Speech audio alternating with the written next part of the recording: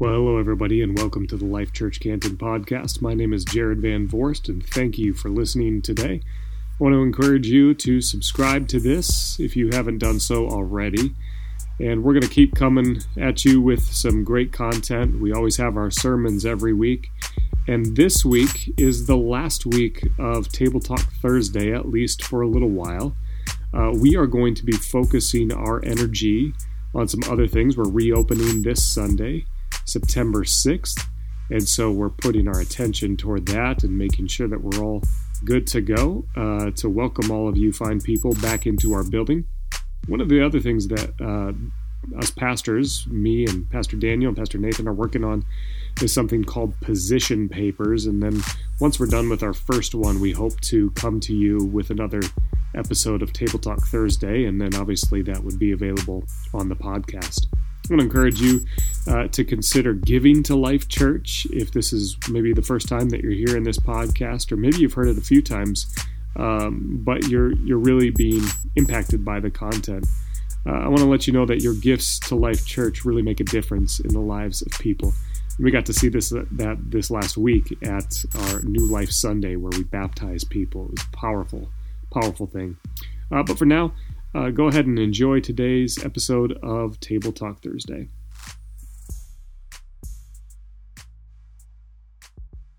Welcome, everybody, to Facebook Live Table Talk Thursday, the finale, if you will. We are excited to be with you. I'm here with Pastor Nathan, Pastor Jared, and myself, Daniel. And we are going to have some great conversations today. So if you are here with us live on Facebook, you can put in some questions. We'll answer those questions. If you're listening on the podcast later on, you can't retro those questions, but you can surely still connect with us, and we'd love to hear from you. All right. Well, how are you brothers doing today? Well, I'm doing okay. For some reason, I was running 4 miles and realized I wanted to do a burpee challenge. So on the way back from my 4-mile run, I was like, well, it's September 1st. I'm going to start that. So that's 3,000 burpees in 1 month, which is 100 burpees a day, but it's 100 timed burpees. I mean, you got to do it in one section of time, which makes it about 10 times worse, way worse. But I've done this multiple times. I've done a 90-day one, which was terrible, but I just posted on it and people are joining me. Jared's joining me with his wife. They're doing 50, which is fantastic. I think that's great. There are other people doing 25. Some people are jumping on that 100 train and just sharing it with people, sharing a little bit of what's on my heart. People are like, well, I really like that you're posting after, some thoughts about God and things. And they're like, when do you write that? I said, I write that when I'm dying after doing 100 burpees. I'm laying on my back writing that, thinking about this is a terrible decision. Why do I do this? I feel like in that moment of pain and torture, I'm having this moment of connection with the Holy Spirit, so that's what I'm sharing, but it's fun. I'm doing it on Facebook. If you want to join in, go for it. We're probably going to do a big one at the very end, maybe September 30th, all get together outside and do 100 burpees together and hope that nobody throws up. Well, I'm doing good. Yeah, I don't know what the big deal is all about burping 100 times. I do that after a nice glass of Coke or something. So whatever, brother, whatever floats your boat. If that's exciting to you guys, that's great. But no, I said it's super exciting. But technically, Pastor Jared and wife did 100 because they're one unit, brother. Don't try to split them apart. So I don't know what he's doing over there, but it is what it is. Pastor math right there. Yeah, right there. Yeah. It's biblical math, brother. It's biblical math. And but how are you? I'm doing okay. You're a full-fledged dad because that was a dad joke, to talk about burpees in that way. Yeah, that was quintessential dad joke right there. And Nathan, you had asked earlier, your microphone is doing that little clicking noise when you were talking. So sorry. I just wanted to let you know that I'm doing okay. We tried the burpees thing. It's like chest pains after that. I feel old. I don't know what's going on with that, but we had some exciting time together for those that were able to come out for New Life Sunday last Sunday. That was a lot of fun. And then we're getting back together in person this weekend. And we recognize people are all over the place in terms of how they feel and their comfort level of coming. We totally get that. But for those that are going to decide to show up in our building this weekend, hope that that's going to be a great experience. And then I think as far as Table Talk Thursday, I know you mentioned this is the last one, and obviously we'll find other ways to produce content, but I think this served a purpose for a season, and it's been fun to be part of this. Obviously we've said some things about our position papers. We're going to be working on some of those things so we can have some clear dialogue with our church about things that people just have questions about.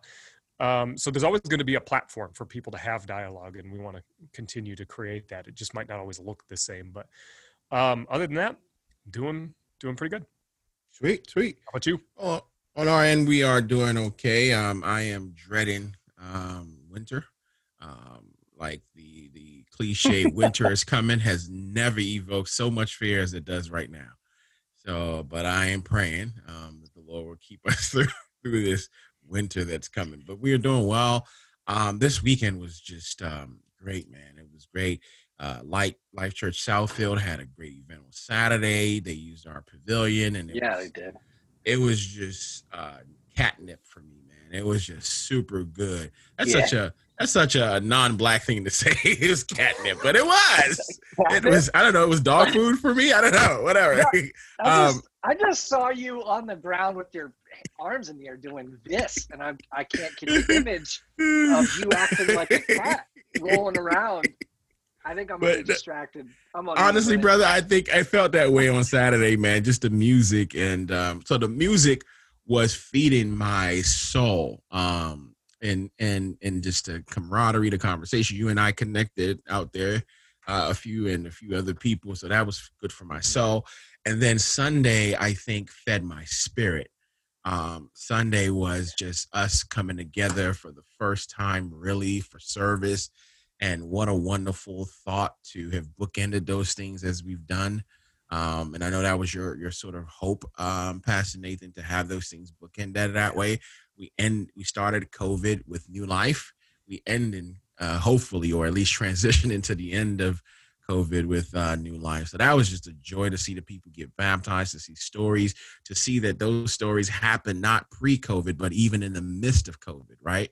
So I don't want to steal the thunder, but, a young man gave his life to God at men's ministry, which happened during COVID at the men's breakfast. You've got people who are connected from out of state. We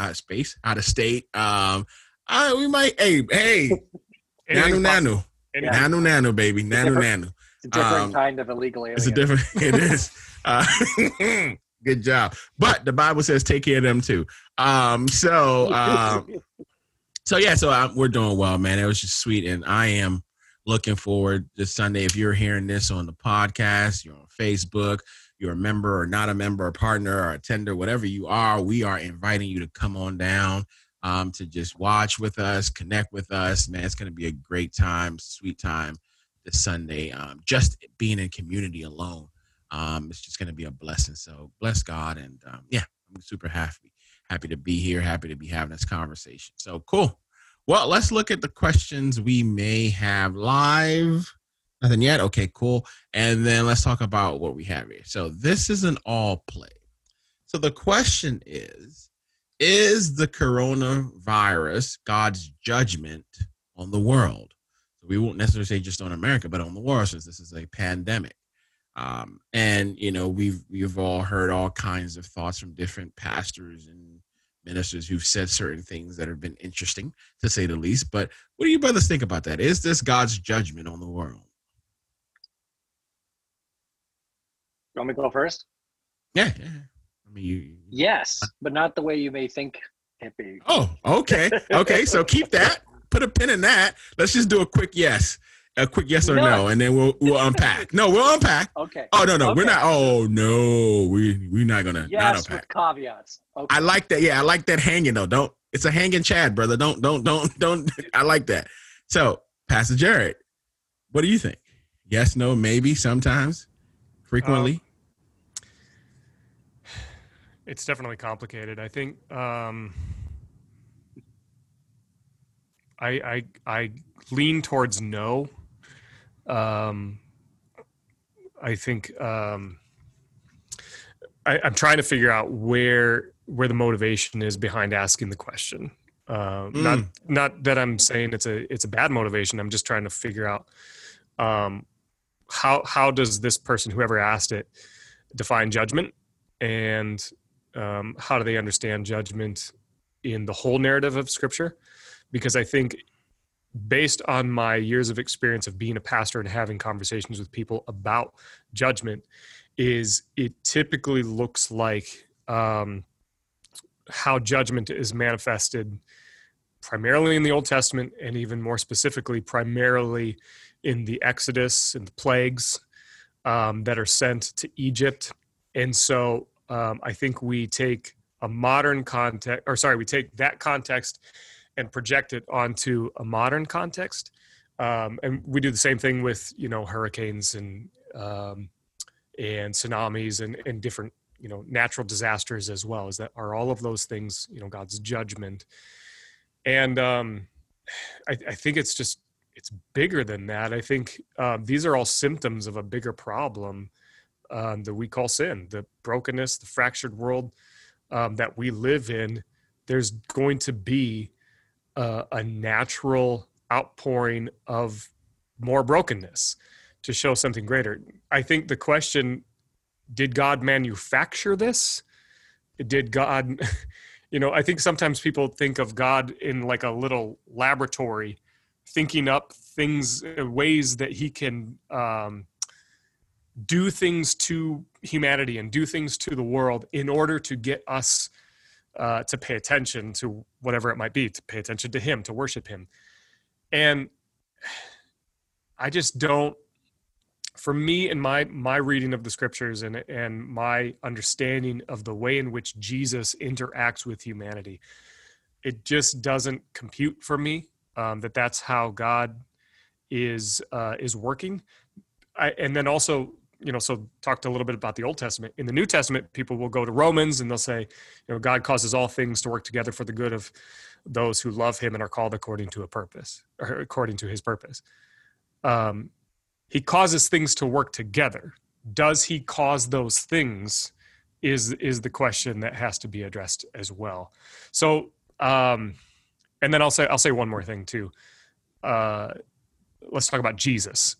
One of the most famous verses that we read is John 3:16. For God so loved the world that he gave his one and only Son, that whoever believes in him will not perish but have eternal life. The very next verse, though, is that he did not send his Son to condemn the world, but to save the world through him. And so if that's the narrative of God's heart in and through Jesus, it would be hard for me to argue that God has caused this as a means of his judgment to the world. So there's more that has to be unpacked, but I want to start the dialogue there. Yeah, I think we're going to have a good conversation today, okay, brethren. Yeah. Okay. So I think quickly for me, the question is coronavirus God's judgment? Yes and no. And I think we'll unpack that, but I want to give Pastor Nathan an opportunity to unpack, because you just unpacked it. Did you say yes or no, Dave? I said yes and no. He said yes and no, and I can see yes where he's going. And no. Yeah, I said yes and no. Yeah. This is going to be fun. And it wasn't yes, it wasn't no, it was yes and no. That's not answering the question. No, I asked the question is it? You asked the question and didn't give us three options. You gave us two options, and then you took the third way. No. That's mean. That's mean. As mean as okay. What that is. Okay. So, yeah. I mean, but that's the question. Let me unpack. So, is it or is it not God's judgment? Yes. Yes. It's God's judgment, because God is just and right and good. And so when we have chosen our own way, sin entered into the world, and sin entered into every single part of everything and ruined everything. And God is in the process of redeeming that through his church and eventually through his return and removing the effects of sin for good. So is this judgment from a righteous and holy God? yeah, this is the consequence. Another way of judgment is consequence, the consequence of our own brokenness and our choosing to do that. I want to point out a couple things. Well, first, I would say this. What sin does is take something that's good and makes it into something that is terrible and bad and destructive. Cancer, I use this as one of the greatest examples of what sin does, because cancer takes the natural functions of your body to reproduce, hijacks them, and does it in a way that can choke organs or cause things to fail. Cancer in itself is almost exactly like sin, and viruses are very similar in that they take over a cell and they make it reproduce something until often the cell actually bursts from the process. So all these things, yes, this is the judgment that has been brought on us because we have chosen something other than God. But COVID isn't just about a virus. It's not just about a virus. It's about our response to the virus. And I don't want to jump into politics here because that's not my point. My point is our response to this virus has at times been extremely driven by fear, extremely unloving, uncaring, extremely focused on the self and self-preservation and not on the community. And you could take everything I just said and either sides of the aisle can apply that to how they see the other side is moving. My point in this is the reason why this pandemic is as bad as it is or has been as detrimental, talking about the mental health issues, the substance abuse issues, you want to name this, these are all the consequences of us not relying on God. So yes, is it the judgment of God? All brokenness and sin in our world is a consequence of us stepping out of righteousness and into sin. And without Jesus Christ, without his ability to come and help us choose otherwise, that would be our end. Our end would be this forever until we die. But because of Jesus, he's in the process of bringing his kingdom more and more in place. I would agree. The idea that Jared, you said the idea that God is sitting in a room contemplating ways to cause people to be afraid so that we return to him is not something I think of when I think of God. I would agree with that. But I also think that God is timeless, meaning we think that he's just waiting to see what happens and then he responds, when in reality, in my understanding, he lives in all of time at the same time. He's omnipresent, he's omniscient, but he's also like timeless. Meaning we have to say, has God rested this judgment on us? Sometimes, in my opinion, infers that God is traveling along this timeline the same way that we are. And I know that's a side comment, but I just don't see, God doesn't travel along our timeline in the same way that we as humans do. And so to say, okay, judgment infers we did something, which means he responded to us, which that it's into some weird realms for me, because God sees the end. He already sees the end of your life, but also the end of all of this. He's already declared victory. And so he knows what's going to happen. And so it's an interesting concept, but we won't go down that road too far for today. Oh, good. Looks like we also have some follow-up questions. And one of the brothers asked, what's the question we're answering? The question we're answering is coronavirus God's judgment on the world? So I actually, I know you just said you're going on a different topic, Pastor Nathan, but I don't think you are. I think there's two ways you handle theology. And I sort of borrowed this from Augustine, right? He says there's a theology from above, and then there's the theology from below. And what he means by that is that there's a theology that starts with human beings and then starts to try to understand God from a human anthropomorphic perspective, right? From the perspective of human beings. Usually that's what we tend to do sometimes in life, right? We look at our situations and then we try to say, well, what does this say about who God is and whatever. Then there's a theology from above, which starts with God. God begins to be the standard, the canon, the ruler. He is the one that defines good, bad, evil, right, wrong. He does that. So I think whenever we talk about these topic of, essentially, this is a question of theodicy, right? Is God just? Because when we start to talk about judgment, we do move into the justice of God. And I agree with Pastor Jared that there is always a question behind a question. Every question has an assumption. If someone says, is this God's judgment, then we have to unpack what they mean by judgment. And honestly, in this day and age, we have to unpack what they mean by God, right? And so I think theology from above is the best way to stand. And so this is sort of beyond practical. Let me just move a little bit relative, if I can, to principle.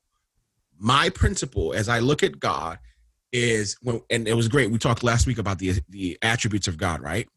One of my favorites is his aseity, right? He's self-existent, which means all of who he is, all of what he will ever, quote unquote, need, because God doesn't need anything, is wrapped up within himself. He needs nothing outside of himself. Some could even argue and say, well, he will need to have community, ergo the Trinity, the intra-Trinitarian in love. God exists. God has always understood love because he's always been in community. So all that is said. I say that to say my overarching principle when we start talking about things about God is the aseity of God. He is self-existent, and perhaps even the omniscience of God. He knows everything. And then the sovereignty of God. He's beyond anything. But even beyond that, I think the biggest thing, the sort of alien nature of God, what I mean by that is that he's altogether different than us. Like, while he has bid us to be reflections of him, the reflection is not the same as the substance. God is infinitely above all and whatever in fact, the Bible says that even the things that God has done, we can't even understand, let alone the God who does them. So I say that to say, there's an old quote that I heard probably 10, 15 years ago, and it sits with me all the time when I'm talking about God. And it quote says, and I'm trying to remember perfectly, let us never assume that God does something because that thing is good, but that whatever God does, that is good. God is the standard of good. And so if God was to visit judgment and calamity on people, he has the right to do that. He's God. That's his prerogative. This is a big God theology. We cannot say that we've captured fully of what God is. Isaiah 45, I am the Lord. I don't change. I make good happen and I make evil happen. Wrestle with that for a second. That's God talking. I know the beginning from the end. I unravel it. Here's God talking to Cyrus. I anointed Cyrus, a secular, ungodly king. I anointed him and gave him mysteries of darkness. Oh, what we talking about here? I think the mind of a human being trying to capture who God is will implode. So if you push God as this love God, and you never talk about his justice, it's tantamount to idolatry because you're missing another attribute of God. If you push the justice of God, the holiness of God, and you never talk about the goodness of God and the love of God, you're also missing it. So I bring all that down to say this. In the garden, Genesis 3, God says, cursed is the ground, the Adamah, literally. So Adam, Adamah, see the connection? The ground from which I brought man, essentially the earth, right? There's two words that the Hebrews use for earth. It's usually Heretz and Adamah. Adamah speaks of the dirt, the ground, the tilling of the ground, but also in a bigger sense could mean the entire earth. So the earth is cursed. And then, if you read that, I want to encourage you to read Genesis chapter 3. You start to hear more and more about what those things are that curse the earth. So I think from that perspective, which is what I believe Pastor Nathan was saying, is there's sin entered into her and corrupted the world. And so the world has now gone its own way, is what the Bible says. And so things are happening that ought not to be happening. Like there are places where they've experienced acid rain in the last couple of centuries. Oh, that's not normal, right? That's part of the curse of the world.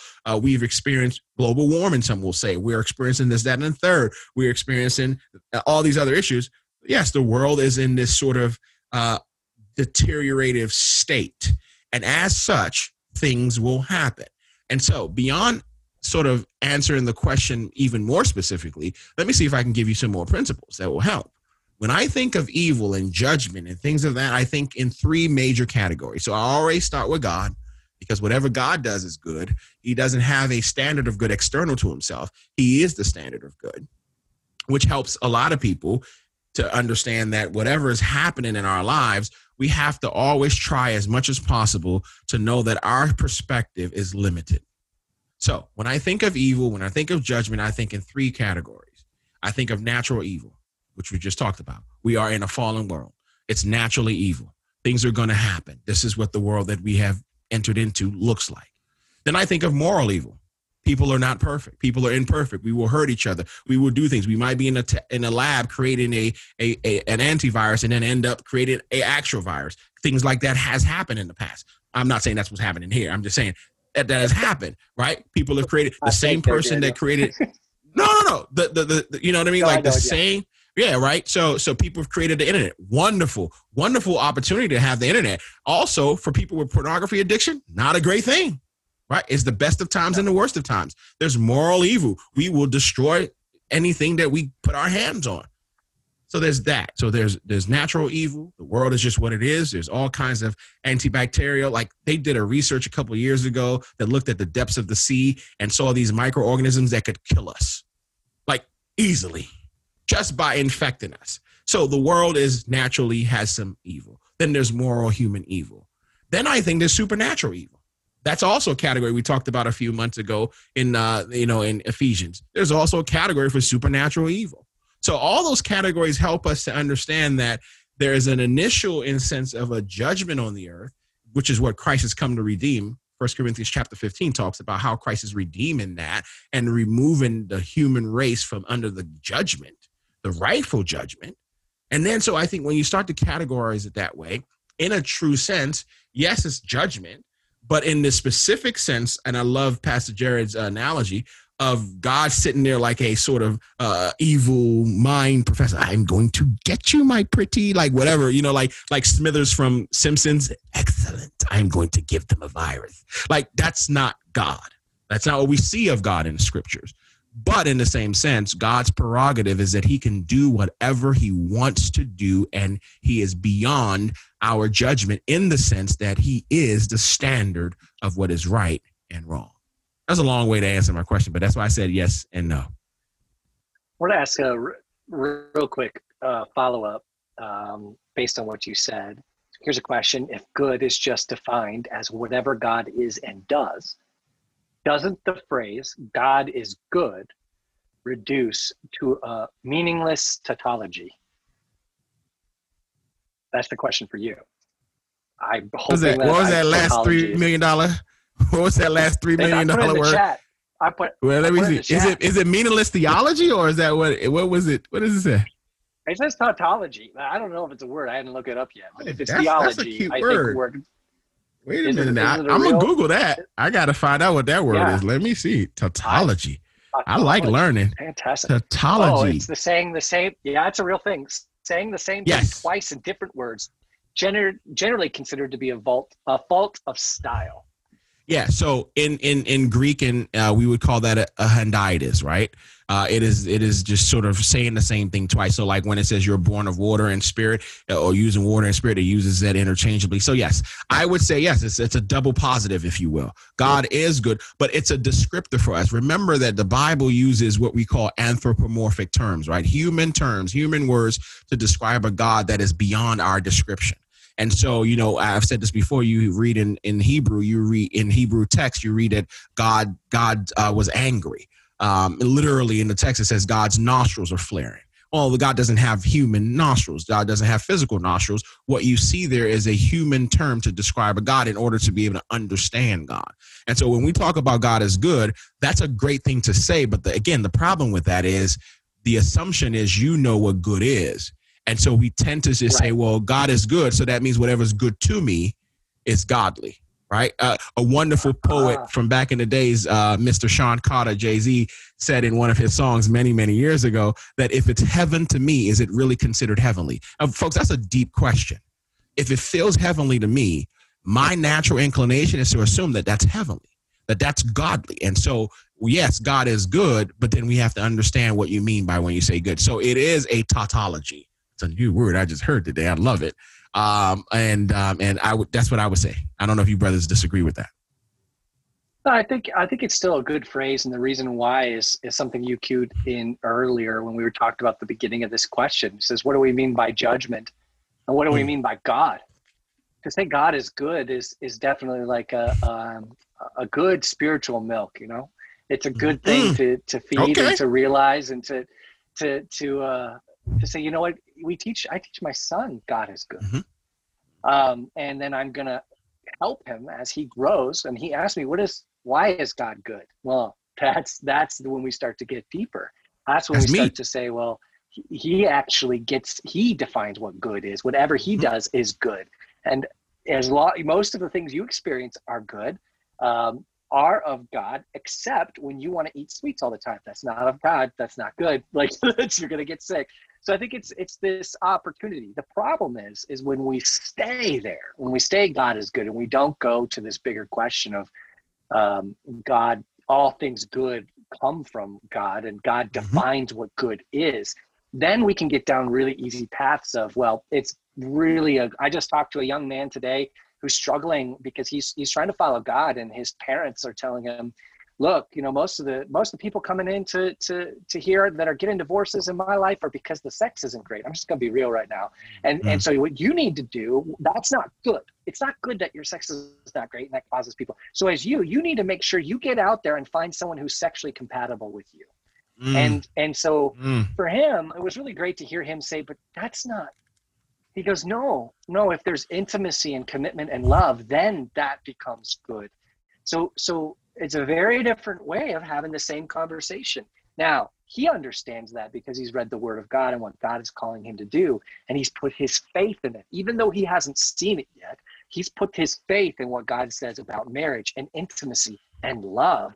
And so I think that's I don't know how we got there from judgment, but like, it just made me think, like, we've really got to start helping people mature in their understanding of who God is. Yeah, I mean, I think the question would Jared, be, you better say something here. Yeah, you got to say something. But I think the follow-up question might be, is bad sex in a marriage God's judgment? That might be another question. Go ahead, Pastor Jared. This is the finale. I'm a little loose today. I'm gonna come back. I'm pulling it back. Yes, Pastor Jared. Go ahead, TC. I'm not going to talk about sex right now, but I think so. All right, a couple things. God refers to himself as Alpha and Omega, beginning and end, right? Even though that's somewhat anthropomorphic as well, as if there is a beginning and end to God. But for the sake of conversation, we've talked mostly about the beginning, the foundations of sin, and then the result of that, the judgment that ensues. I think it's an arc that we have to understand the narrative of Scripture as well.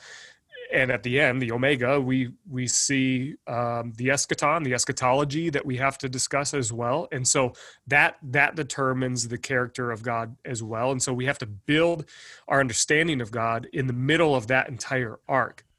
And so the reason I said at the beginning is I want to understand the motivation, the heart, the context behind the question, because naturally when I've heard questions like this, then is a follow-up statement or question that sounds somewhat in the form of, well, if God is good, if God is all loving, then why would he allow this thing to happen?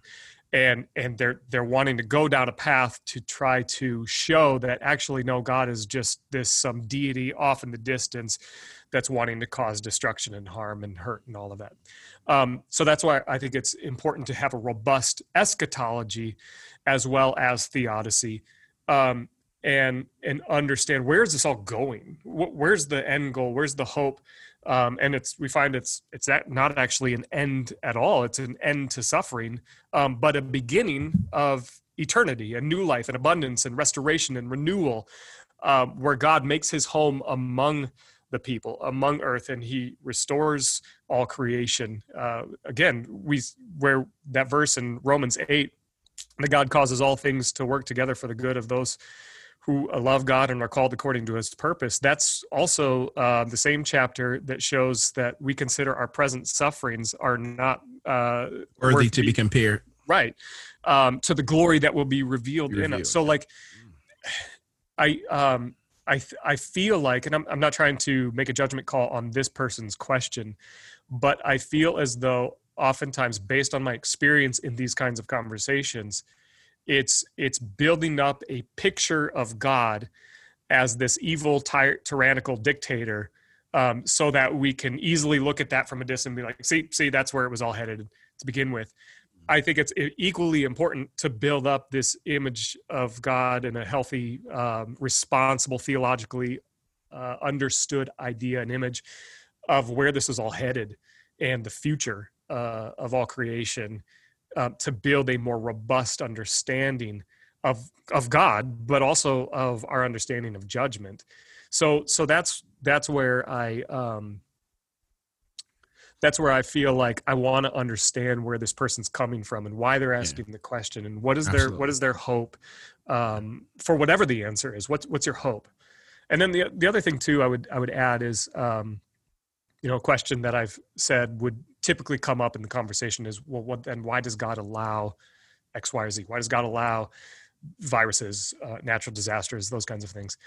And one time I heard a theologian that I respect say, well, why does humanity allow it? Well, if you deep within your heart of hearts feel that this thing, whatever this thing is so evil, poverty, the malnourishment of millions of people around the world. What are you doing? If God is to be on the stand as convicted guilty for him allowing said thing to happen, and you're so concerned about it, why are you allowing it to happen too? Why are you allowing suffering to happen in the world? What contribution can you add to this process? I've talked to somebody in a student ministries once. They're just like, I hate that cancer exists. And if it's God's judgment or not, I don't know, but I just want to be a part of the solution. And so I just think we're so bent toward finding out the problem and talking about the problem and talking about the disparity that we get so busy with that we forget, hey, God has endowed me as an image bearer of him to be part of the creative, redemptive, restorative process. And I have a part to play. I have a part to play in encouraging people towards the goodness of God and his love and his mercy and his grace. So I'll stop there for now. No, I think you're good, brother. And I see your eschatology, and I raise you a pre-foundation of the earth conversation. Yeah. And I'll tell you what I mean by that, right? Yeah. You are so right to say that, sin and what happened. Sorry, you're using poker terminology, so I just thought I'd play with it. Absolutely. But I think you're right in the sense of having this robust view of God, right? Yeah. But I would also say, not only the eschaton wraps it all up, right? Like I quoted 1 Corinthians 15, right? Yep. He's redeeming all these things. But even before Genesis 3, right? Before Genesis 3, what was the intention of God in creating man?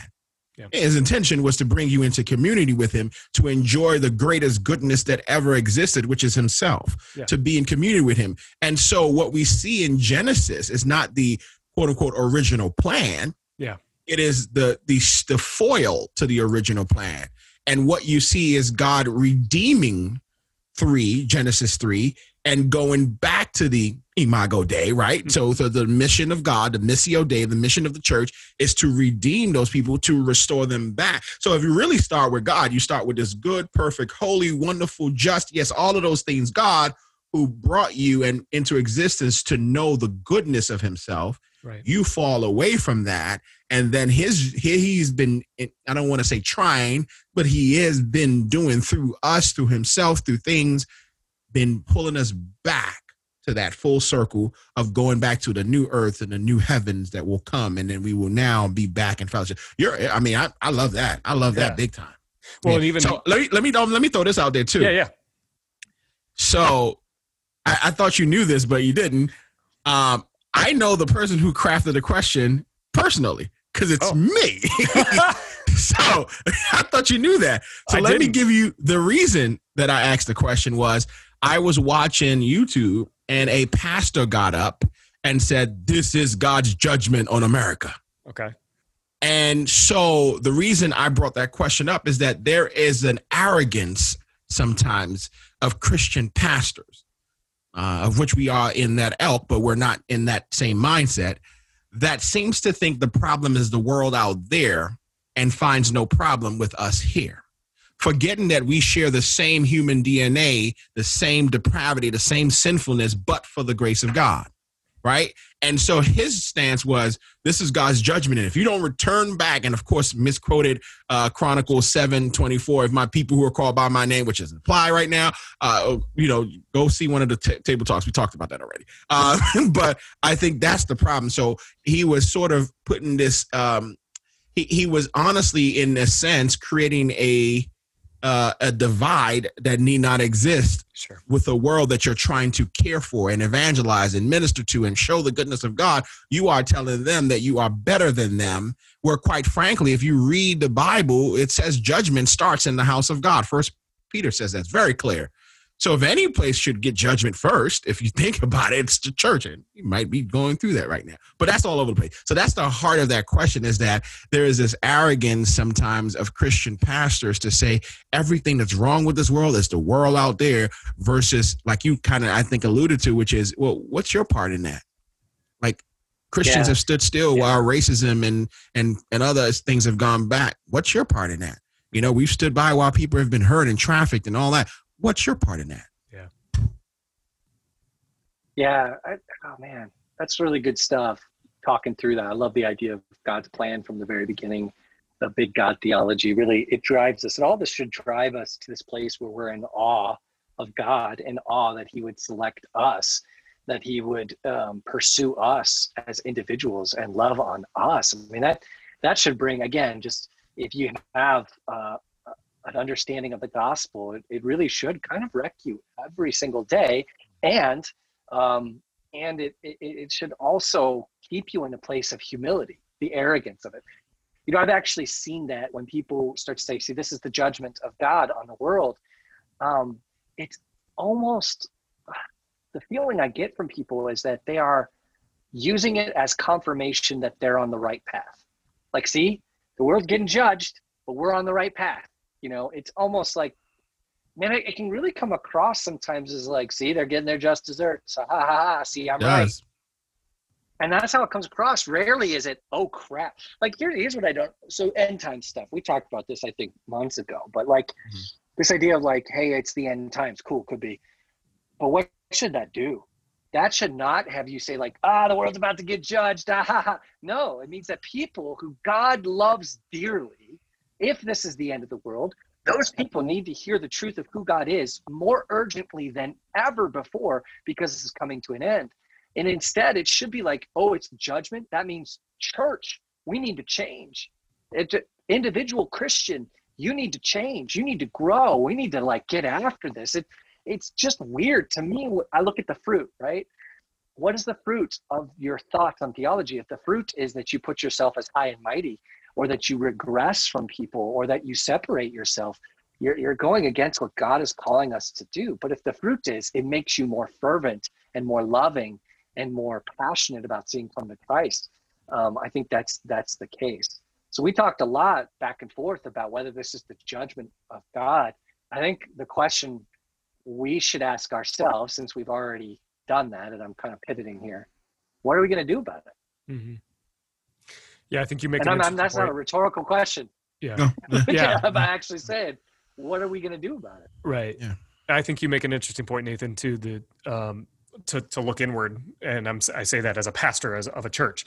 The churches are kind of on the stand to say, what's your role in this? Because you hold the keys to this knowledge, to this experience of understanding how to move forward. And so you're more accountable, held more accountable to a higher standard because of what you know and because of what you've experienced.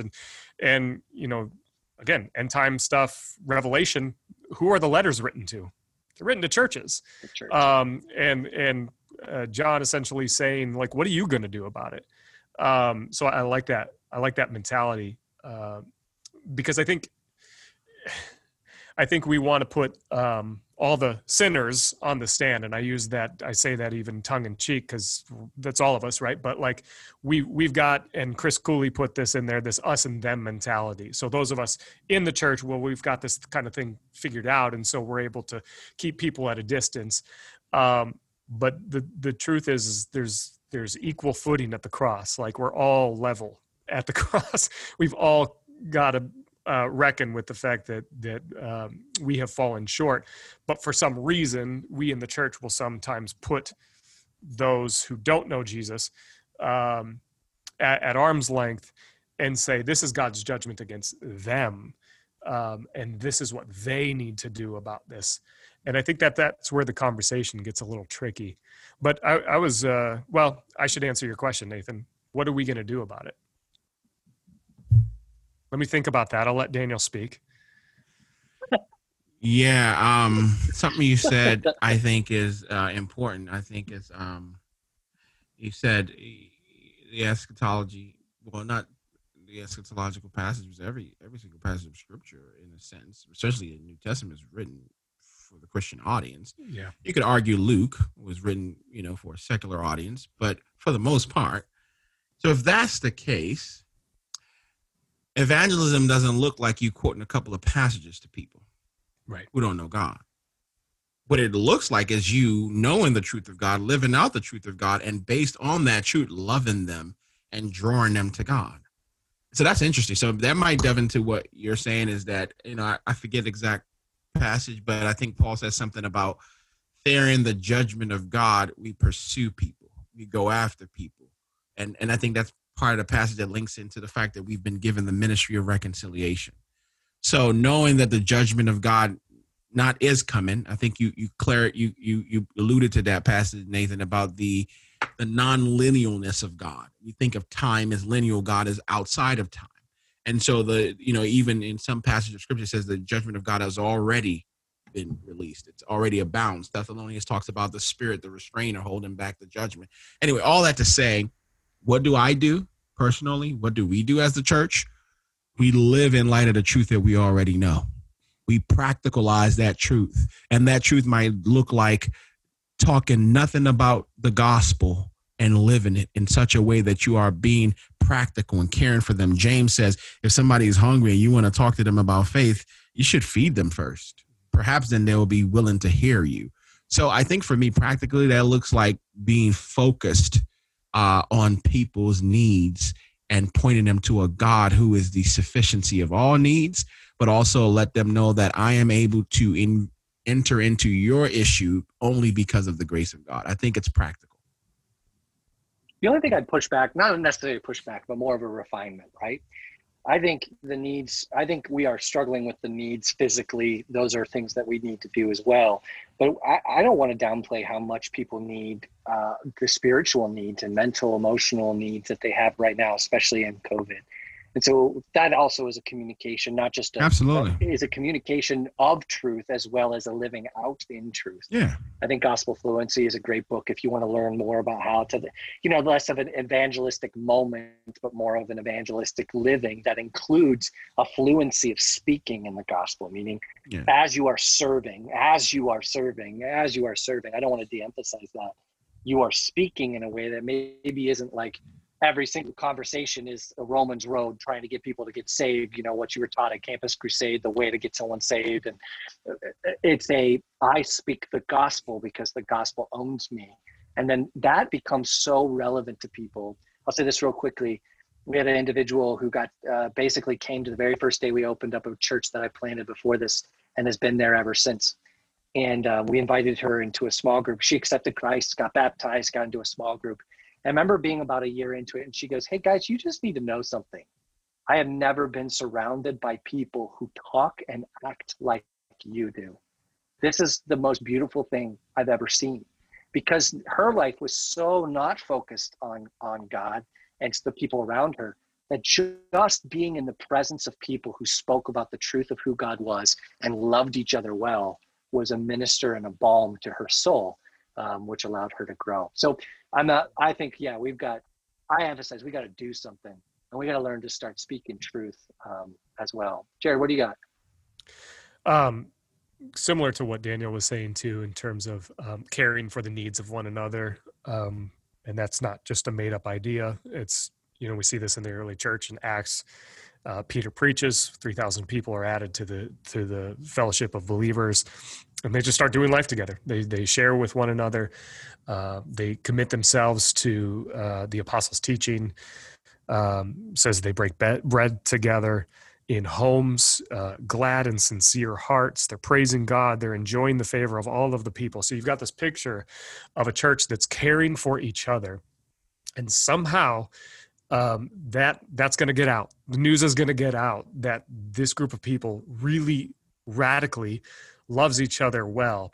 And not only that, but they're people from all different ethnic backgrounds, socioeconomic backgrounds. I mean, all different kinds of people who are somehow loving one another, brought together around the foundation of both the crucified and risen Savior Jesus. And so that gets out, and it says, and daily the Lord added to their number those who were being saved. So I think if the church does such a beautiful job caring for one another, that's just going to get out. That's going to get noticed. And eventually people are going to see the way in which our community cares for one another and say, I want to be a part of that. It seems like they just really love each other well and really care for one another well. Now, again, that's not to take away from the hard truths of the gospel, the reality of dying to yourself and picking up your cross and all of those things and recognizing the justice of God. But there is something unique about the practicality of how the church cares for one another, and people see that from the outside looking in and say, I want to be a part of that. So. Yeah, I mean, I think I would just say this. I think those two things are not exclusive from each other. They exactly. are part of the same scenario. Yep. And like I said, when I was preaching on justice, there's a passage that still rocks me, is that Jesus condemns people for their lack of care for each other to eternal punishment. So he doesn't see those as two different things. But amen to that. Our sister Wanda, I want to say this because I know we're running out of time, but our sister Wanda Faye asked initially, how do we elevate the Holy Spirit as the Spirit of truth? I think that might need to just clarify what we mean by elevate. If by elevate, we're saying we want to put him in a place and make him, essentially make him something. Versus are we saying in the Greek magnify, which has to do with sort of lifting them up, or Jesus says, if I be lifted up, then, I would draw all men. So are we talking about sort of shining a light on who he is, what he is? So we're not necessarily elevating him, but we're showing that he's elevated. There's nuance, but there's a difference. If that's what you mean, I think we got to do that. I think we often talk about how sometimes in certain churches, not all, the Holy Spirit is this sort of left out person.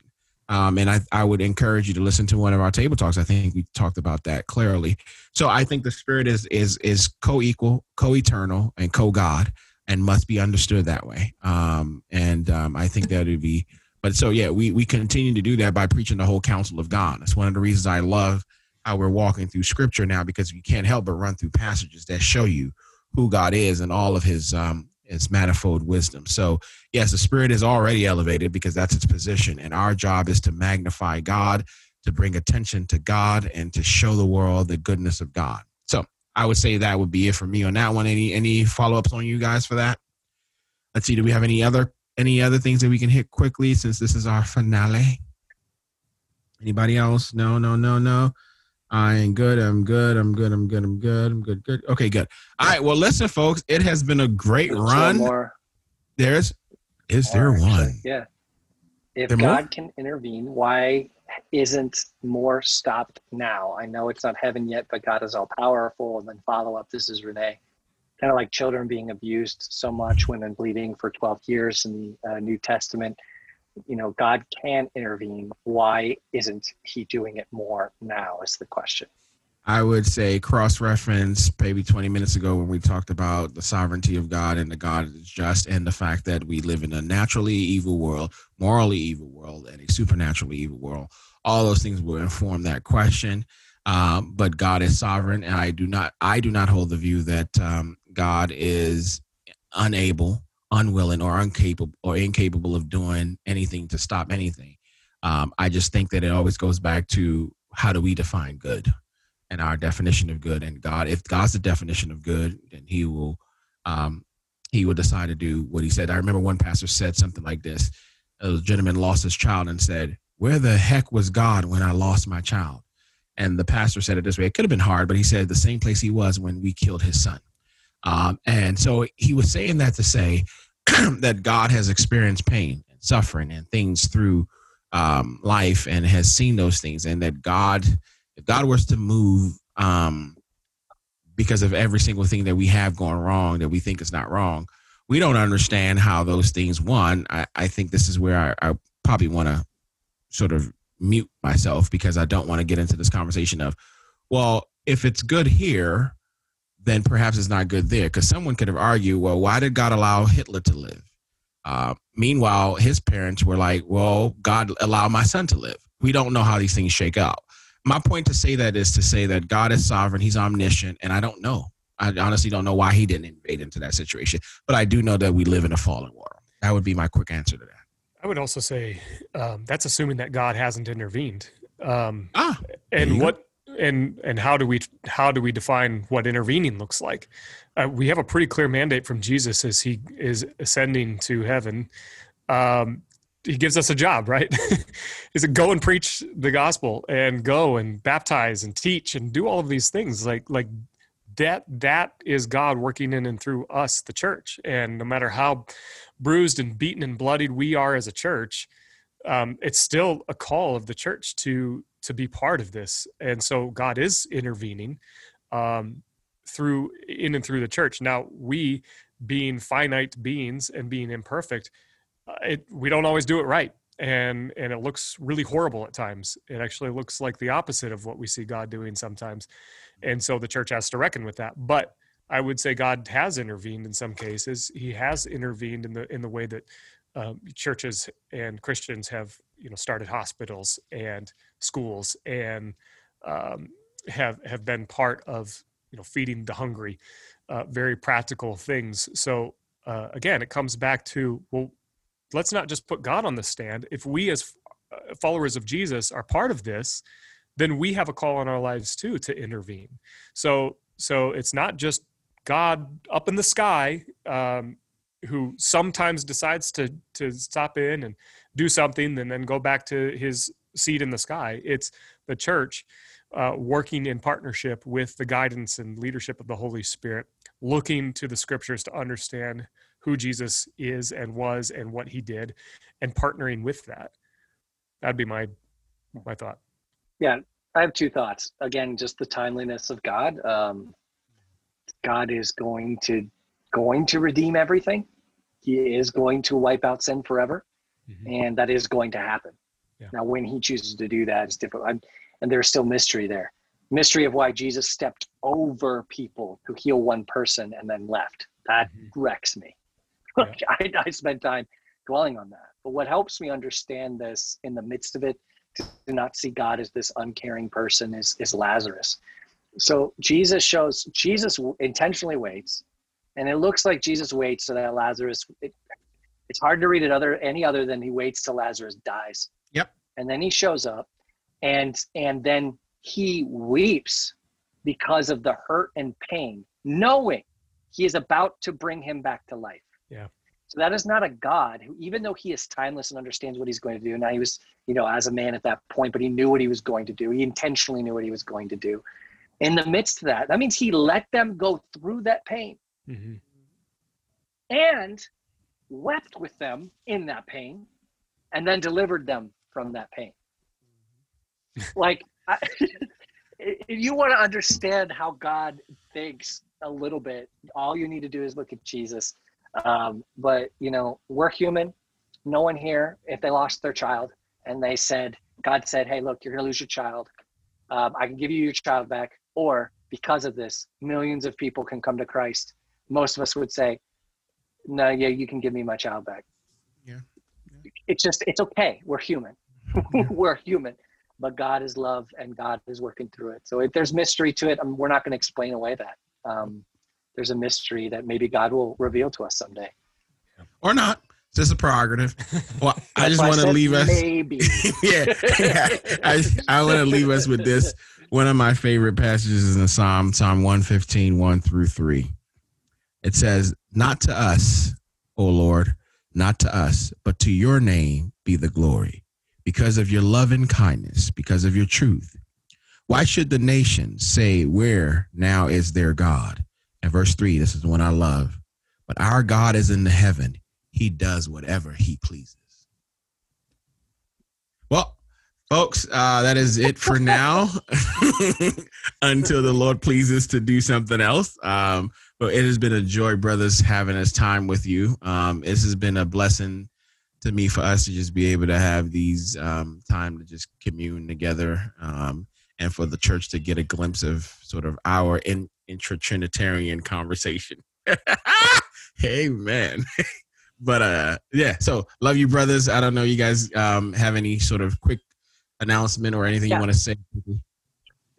Just for clarity, we may do another Table Talk Thursday in the future that we will schedule, but not weekly anymore. And the reason why we would do that is to have some of these kinds of important theological conversations around some papers that we're currently working on called position papers. And these are on hot button issues, such as politics will be one of the first ones that comes out, and sexuality, women in ministry. We have a whole list of them that we're going to work on together to help kind of set what the position of the church is on some of these issues. And then we'll have a table talk like this where we'll dialogue about it. So the hope is to be able to then use that as a resource so people who can listen in and hear more about what's going on. So the medium Table Talk Thursday is not going to happen anymore week to week. However, we'll be using something like this in the future for really important things that need to be discussed, or if there's big issues coming forward. So just want to encourage you in that. Also remind you, we are going to have service at 9:30 and 11:15 online and in person starting this weekend. And we encourage you to go to the Now page if there's anything going on that you want to know more information about, lifechurchcanton.org/now. And then, of course, if you have questions, we are still available as individuals ongoing to have conversations and to help you understand more of what's going on in the world. That's it. Bishop Jared? Nope, last got word. nothing. Well, you have Jesus. All right, folks. Love you. Love you guys. See you guys soon. God bless.